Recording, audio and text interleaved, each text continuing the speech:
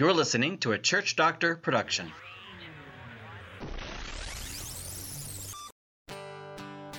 Welcome to Kent Hunter's Prescriptions from a Church Doctor, presented by Church Doctor Ministries. Hey, Kent Hunter here, the Church Doctor, or one of the Church Doctors, from Church Doctor Ministries. I got a great episode to share with you. It's about the rise and fall of your church, with a whole lot of resurrection thoughts. As you look at the landscape across our country, and many countries, where Christianity has been around for a while, you don't have to be a church doctor or a rocket scientist to figure out that many churches are declining. And during the COVID years, when many people watched from their television sets at home, and with moments of renewal and ideas that COVID might be over, some people came back to church, but for many churches, most churches, there are still a lot of missing bodies. When you look at the news, you look at our country, you look at what happens every day, and you know two things. We are losing the war. We are failing as Christians to touch the lives of people who desperately need what God has given to us. I want to share with you the life cycle of faith. You know, this is not the first time in history that Christianity has flourished and then waned. From your New Testament, in your Bible, you can see how Christianity spread in the first years after the resurrection of Jesus. All the way to Rome. Throughout the Mediterranean world, there were little enclaves of churches, people on fire for Jesus. These people had their own pandemic, except this one was all about faith, all about eternity, all about better life. And as time went on, that Mediterranean world started to wane. And now, in many places where Christianity flourished in the early centuries, you'd be hard-pressed to find an active, exciting church. Going further into Europe, where you can visit wonderful, beautiful cathedrals that are just awesome to see. Oh, man, they're fantastic. I love visiting those cathedrals. You don't have to be a church doctor to realize that at some time in history, those people were really hummed about Christianity. They wouldn't have gone to all that work without the machinery we have today to build that kind of stuff. It's just unbelievable. It's mind-boggling how much they loved God, how much they were flourishing in their faith, how many people they were reaching for Jesus. It's amazing. Yet today, they're tourist attractions, and you probably know that. Where Christianity once flourished, once grew like wildfire, even reignited by the Reformation, today is just a minor issue among all the, quote, important things of life for most Europeans. Which brings us to North America, where Christianity has had times of flourishing. Remember that guy by the name of Billy Graham? Yeah. Remember the stadiums? Remember all the excitement? Remember when it was the thing to go to church? Maybe you grew up in that era. Or maybe your parents or your grandparents can remember it and tell you about it. Looking around today, there are a few churches. By percentage, a very small percentage of churches that are growing. Particularly, there's a small percentage of churches that are reaching unchurched people. There are quite a few churches that are pretty big, pretty exciting, that are flourishing because they've collected Christians from churches that have somehow fallen apart, slowly declined, or died of natural deaths of those who were members who never got the next generation engaged. It's a common scene in North America, which raises this issue of the life cycle of faith. It seems like throughout history there is a cycle where Christianity flourishes, and then maybe 1 or 2 or maybe 10 generations later, it begins to wane, and then it declines. And then there's no longer that impact on the majority of the population, and the nation is not what it used to be. What happens? I gotta believe that at some time in your thinking, sometime in your daydreaming, somewhere in your thoughts, you had to wonder, what has gone wrong? Where are the issues? What are the issues? What's it all about? Well, as church doctors, we've spent decades with hundreds, actually thousands of churches where we've worked very intensely with those people. We've interviewed tens of thousands of people. We've written some books. We've done hundreds of workshops. We've also done a lot of conferences around the world on every continent but Antarctica. When they build a church there, we'll go and do a conference. But when you think about this, and you're around so many people, and you just have this insatiable appetite to figure out what the heck is going on here. God, where are you? What's happening? How can it be like this? And when you live with that day and night like we do at Church Doctor Ministries, sooner or later you come up with some ideas. As you read Scripture, as you pray, as God reveals what's going on, as you diagnose church after church after church, you begin to see some patterns. And one of those patterns, and note this, write it down. It's so easy for a local church, maybe your church, maybe you, to move from movement to organization. Now, wherever 2 or 3 people are gathered together and they're on some kind of a program or mission, you're an organization. But when organization becomes the snapshot, the definition of a church, it is counterproductive to what it means to be a movement. And that's just the beginning.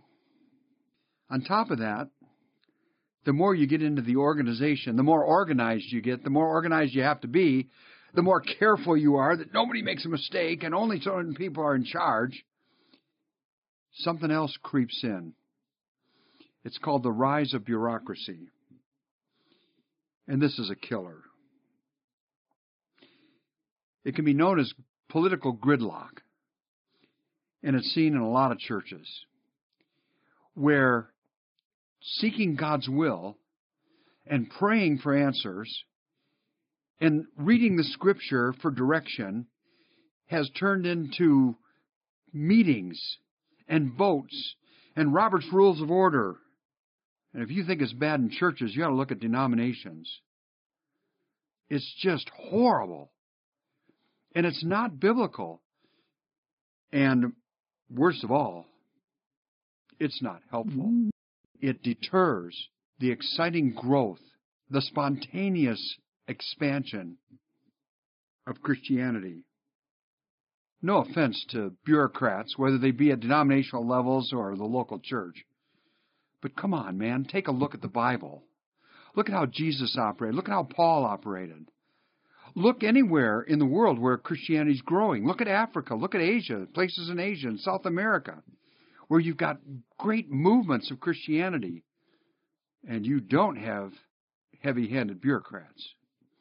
You have people that are equipped to do ministry. It's a whole different scenario. So not only drift from movement to organization, not only the rise of bureaucracy and political gridlock, but also the subtle and central issue of moving from mission to maintenance. Oh, it's so easy. I mean, a church is effective, or maybe even you call it successful, at reaching people, whether they're lapsed Christians, new Christians, baby Christians, whatever growth that you experience, and maybe all of that together. But as you get larger, the big goal is to get larger, first of all, or it seems that way, or we let it happen.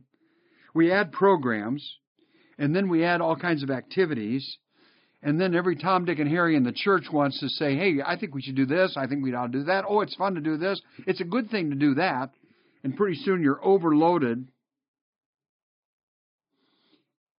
and so you add staff. And the staff means well, but instead of discipling people to do ministry, the staff does ministry for people. And then somebody came along and invented this curse called volunteers, which is not in the Bible. Nobody's a volunteer for Jesus. Everybody's a missionary for Jesus. But no, we've got them everywhere, and that's part of the drift from mission to maintenance. We let these people do the mundane things that aren't necessarily important and not spiritual or whatever, and we don't equip them to disciple other people or multiply themselves in their faith. And so we end with staff-led churches. But when all is said and done, is there much energy for outreach? Not really. Not among the multitude of people that are in the church. The pastor might have the passion. Some of the staff might. Although most of them are just trying to do maintenance of this growing entity called church. And so the church flounders. What's the issue behind the issue?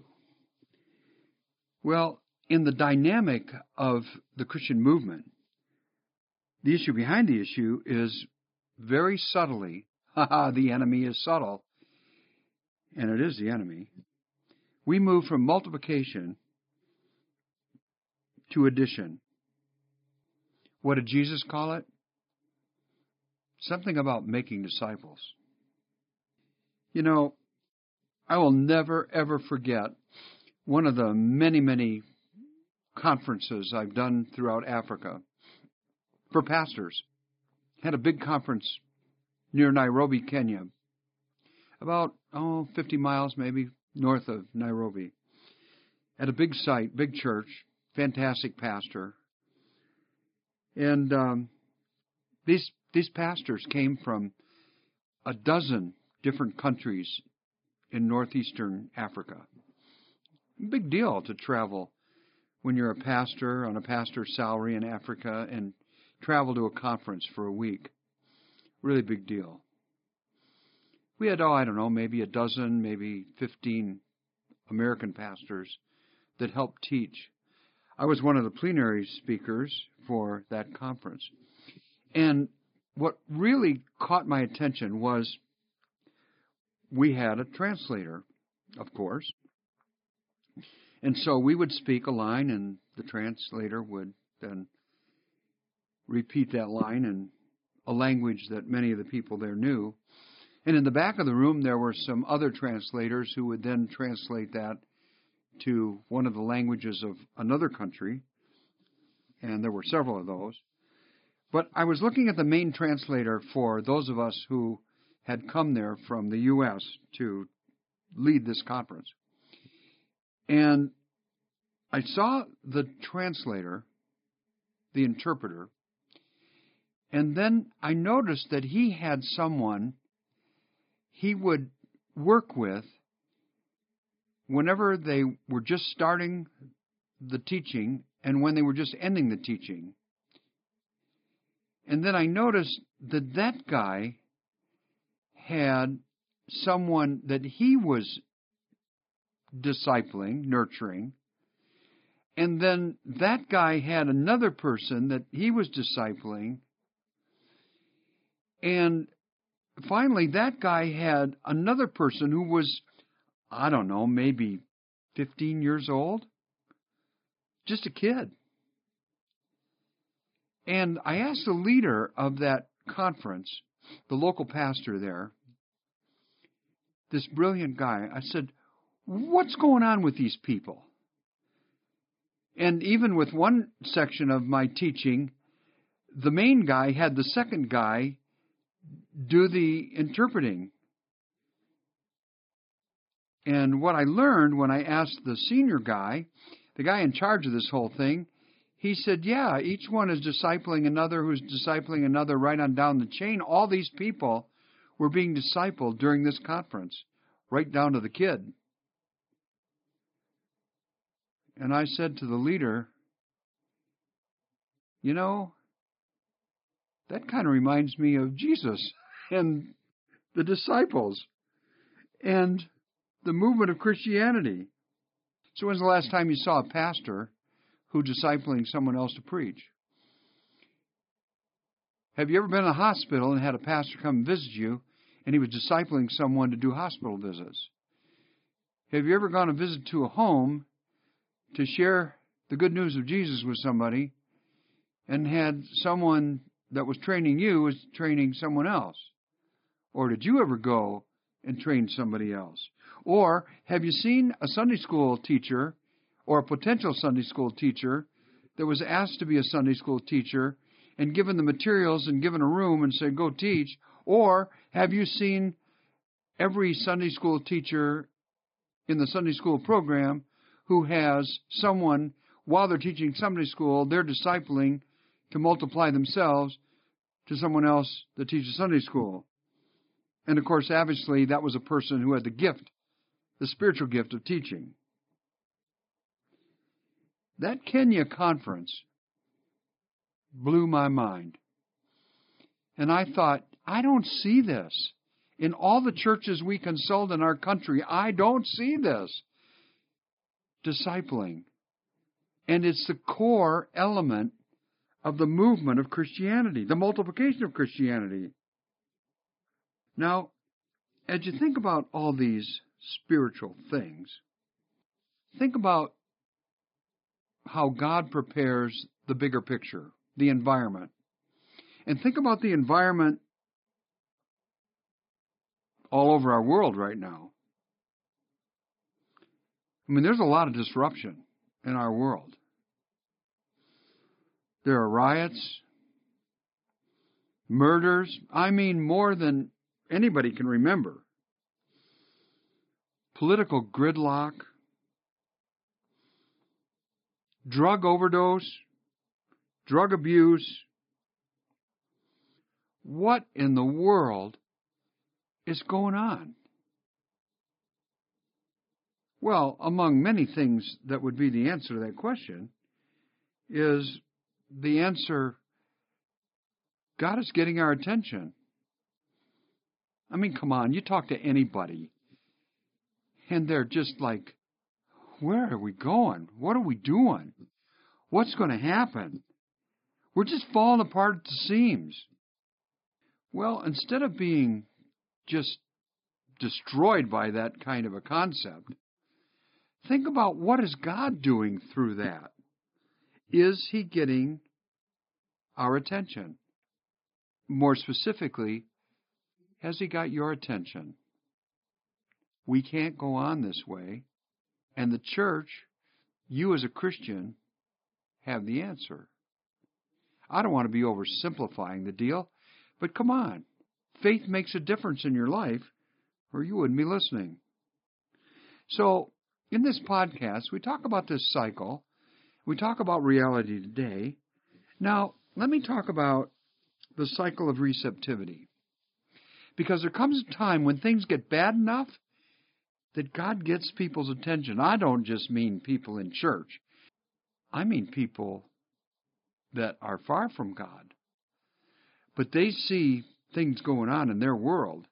They have things that happen to them that God gets their attention. They realize this doesn't work. This isn't the way for a future of humankind. And so God gets the attention, not of everybody right away. There are what they call early adopters, and then there are middle adopters, and then there are late adopters, but God gets attention sooner or later of lots of people. Now, for the last 20 years, not counting the COVID years, we've been taking people to England to visit a handful of churches there that are part of a bigger group of, maybe 200, 250 churches. And why would we take people there? Well, it's easier to see an exciting church there and relate it to North America than it is to go to Africa and try to relate a church there, because the culture in many places is so different.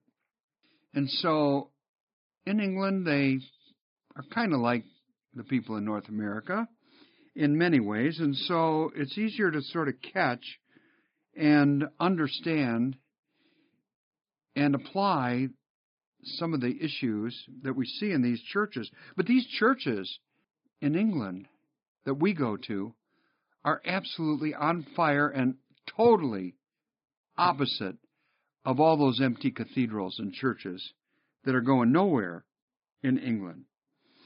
So these people are part of a movement that is just catching on. And when you see wall-to-wall young people and old people on fire for Jesus and in mission for Jesus and trained to make disciples who make disciples, even if you're there for just 12 days, like we only go 12 days, but man, people come home and say, wow, this could happen here. This could happen in my church. And so we take people so that they can see that and feel that. And there are other movements in major different cultures in Africa and in Asia and many places where there are movements of Christianity because there's a cycle of receptivity, because people have been pushed to the wall with their discomfort, and they want something. What they want is God.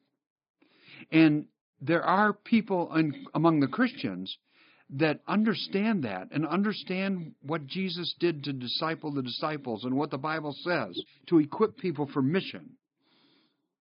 Not just people that are professional missionaries, but everybody who is a missionary. As Jesus said, as the Father sent me, I send you. That word send in Latin is the word missio, which is the word mission. And if you're sent by God, you're a missionary, and it doesn't matter if you're sent across the street in your neighborhood to talk to your neighbor. You're a missionary. But you need to be equipped. And what is a challenge is that many pastors have never been equipped to be a missionary. I'm one of them. Went all the way through school, college, seminary, graduate school, PhD in theology. And until I went back to graduate school in another place and was trained as a missionary, I had no clue about what it meant to be a missionary. I'm sorry to say that, but it's true. I mean no offense, but it's what happened. Many times in the cycle of receptivity, there is a time of challenge that God gets people's attention. Think about the fact that Jesus was born in Israel. Well, that was predicted in the Old Testament. So it was no surprise when Jesus was born in Bethlehem in Israel. that the Jews knew was coming someday. But think about when, the time of history. You know, God can pick any time in history. And that's part of what it means to be God. And so why would God pick a time when Israel had been conquered by the hated, nasty, ugly Romans in the eyes of the Jews, the pagans? These Romans were walking their streets, and these soldiers were not nice people. And they were taxing the people and sending their hard-earned money to the pagan emperor in Rome, who had a pretty nasty lifestyle, along with many other people in that ancient city. And so how did that feel for the people of Israel, who called this the promised land, promised by none other than God himself? What's up with that it's taken over by the Romans? That's part of what happens in the cycle of receptivity. People are more receptive when life is going sideways. They're more open to what we might call good news. The gospel, good news, love, salvation, resurrection, healing. Think about it. Is the country ready? Oh, you better believe it. And so that leads us to the power of purpose. Another way to talk about purpose is mission. It's a recasting of what it means to be a believer, what it means to be a church, that we are people on mission. It's all about not how we are fed alone, you know, how we're fed with the gospel and fed with great news and the good news of Jesus and how to get along in life and all the benefits that come with being a Christian. It's more than that. It's about the miracle of multiplication, because that same New Testament calls us the priesthood of all believers. Everybody who's a Christian is a priest, a minister, a missionary. And we all know people who need to hear the good news. We're just not equipped to do it because pastors aren't trained in mission. They can't train us in mission. And so there the devil has a perfect plan. But the power of purpose is the power of mission. And the power of mission is the miracle of multiplication. And the miracle of multiplication is the resurrection of revival. Whether you're used to that word or not, or you think that's some Southern Baptist term or whatever, trust me, revival means to revive Christians to their mission. It's the revival of people, and it's the revival of your church. And it can happen. We've worked with churches and seen it happen. Part of that is the recognition that the mission field is in a lot of places around the world, but the mission field is also in your backyard. Your personal mission field are the people who are not Christians, not practicing Christians, that are in your social network, where you look at your friends, your relatives, people where you work or go to school, your neighbors. That's your social network. People you already know, not strangers, not knocking on doors and interrupting people's dinner that are strangers. No, the people you already know, the people you have on your cell phone. That's your social network, and that's your personal mission field. Now, if you're trained to be a missionary to those people, which is not a big deal, it can happen. You can do it. Anybody can do it. Anybody can learn this. Then we're going to see a change in the land, one person at a time. You're going to see the mission field in your backyard. And so for, I don't know, probably 20 years now, maybe more, we at Church Doctor Ministries have been developing what we call the Send movement. It's been revised I don't know how many times, and finally it's where we want it. And the Send movement is training to be a missionary. It's what missionaries would learn if they went to mission school, if they were going to be sent from the U.S. or someplace, their home country, to another place across the seas, except you don't have to go anywhere, just in your own social network. But you could be trained to be a missionary. Your staff could be trained. Your pastor could be trained to be a missionary. In fact, the stuff you learn, which is right out of Scripture, is pretty exciting. It's what missionaries get trained in, and it's kind of fun. It's empowering for Christians to learn to be a missionary. It's not a full-time job. It's just what you do in your everyday life. And we call that the Send movement. And we've developed this teaching. We put it on video, and church people learn it. You see, the enemy's perfect plan, the devil's perfect plan, is to convince you that the mission field is over there somewhere far away, or that mission is just restricted to feeding the hungry or helping the poor, who someday die and go to hell because nobody told them about Jesus. No. That's the enemy's plan, not God's.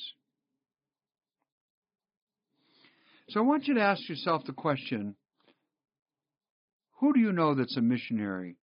And don't tell me somebody you met who's a pastor or somebody like that who went to mission school and is now serving in some other country and some other continent or whatever. They're missionaries, all right. But when you're asked who's a missionary, I want you to look into the mirror. And I mean this seriously. I mean, go to the mirror. When you're finished with this, look in the mirror and say, according to Jesus, I am a missionary. Because mission means to be sent. And Jesus said to every last person who wants to follow him, as the Father sent me, I send you. And that word send means you're a missionary. And when Jesus says, go make disciples, he's talking to you. He's not just talking to staff. He's not just talking to pastors. He's talking to you. And if he's talking to you, then get trained. Get sent. Get on the mission. It is not as scary as people would lead you to believe. It's not as scary as the enemy would lead you to believe. Think about getting the Send movement at your church and provide missionary principles for everyday Christians. But don't think about this as some big splash program. Not at all.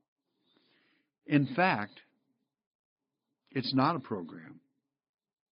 It's not a church program. It's not a flash in the pan program. Start small. If you have 6 to 12 people in your church who would be moved to consider being taught mission principles that anybody can learn, start with them. Jesus started with 12, and they started a movement. So if you have 5 to 10 people who would learn and practice missionary principles, take a look at the Send movement. You just might be looking at the beginning of a resurrection of your church. Pray with me, will you? Lord, there's never been a time like this. We're at the brink. Lord, we look to you, not just for the comfort and the peace and the forgiveness and all the goodness you have for us, although we're thankful for that, but also, Lord, that you would move us to be people that you send, not to strangers, maybe not to far away Africa or whatever, but to the people we already know who are not practicing Christians. That we would be open enough to learn. Lord, give us that passion. In fact, Lord, fire that passion so much that we just can't wait to learn what basically is scriptural teaching on how to reach others. And then just teach us to be ourselves with others That is ourselves with you in us. You with that passion, Jesus, that other people know you. Lord, we're not asking to learn an outline or a canned approach or how to preach or anything like that. Lord, we just want you to teach us basic elements of all that stuff that's in the Scripture, summarized into some simple teachings to make us effective, to change the eternal destiny of people in our own social networks. Lord, that's my prayer for anyone who will listen. And all God's people said, amen. So it should be done. Amen. You have been listening to Kent Hunter's Prescriptions from a Church Doctor, presented by Church Doctor Ministries. If you've liked this episode, please leave a review on Apple Podcasts and subscribe to hear future episodes. Check out Kent Hunter's new book, Restoring Civility, Lessons from the Master, available at Amazon.com.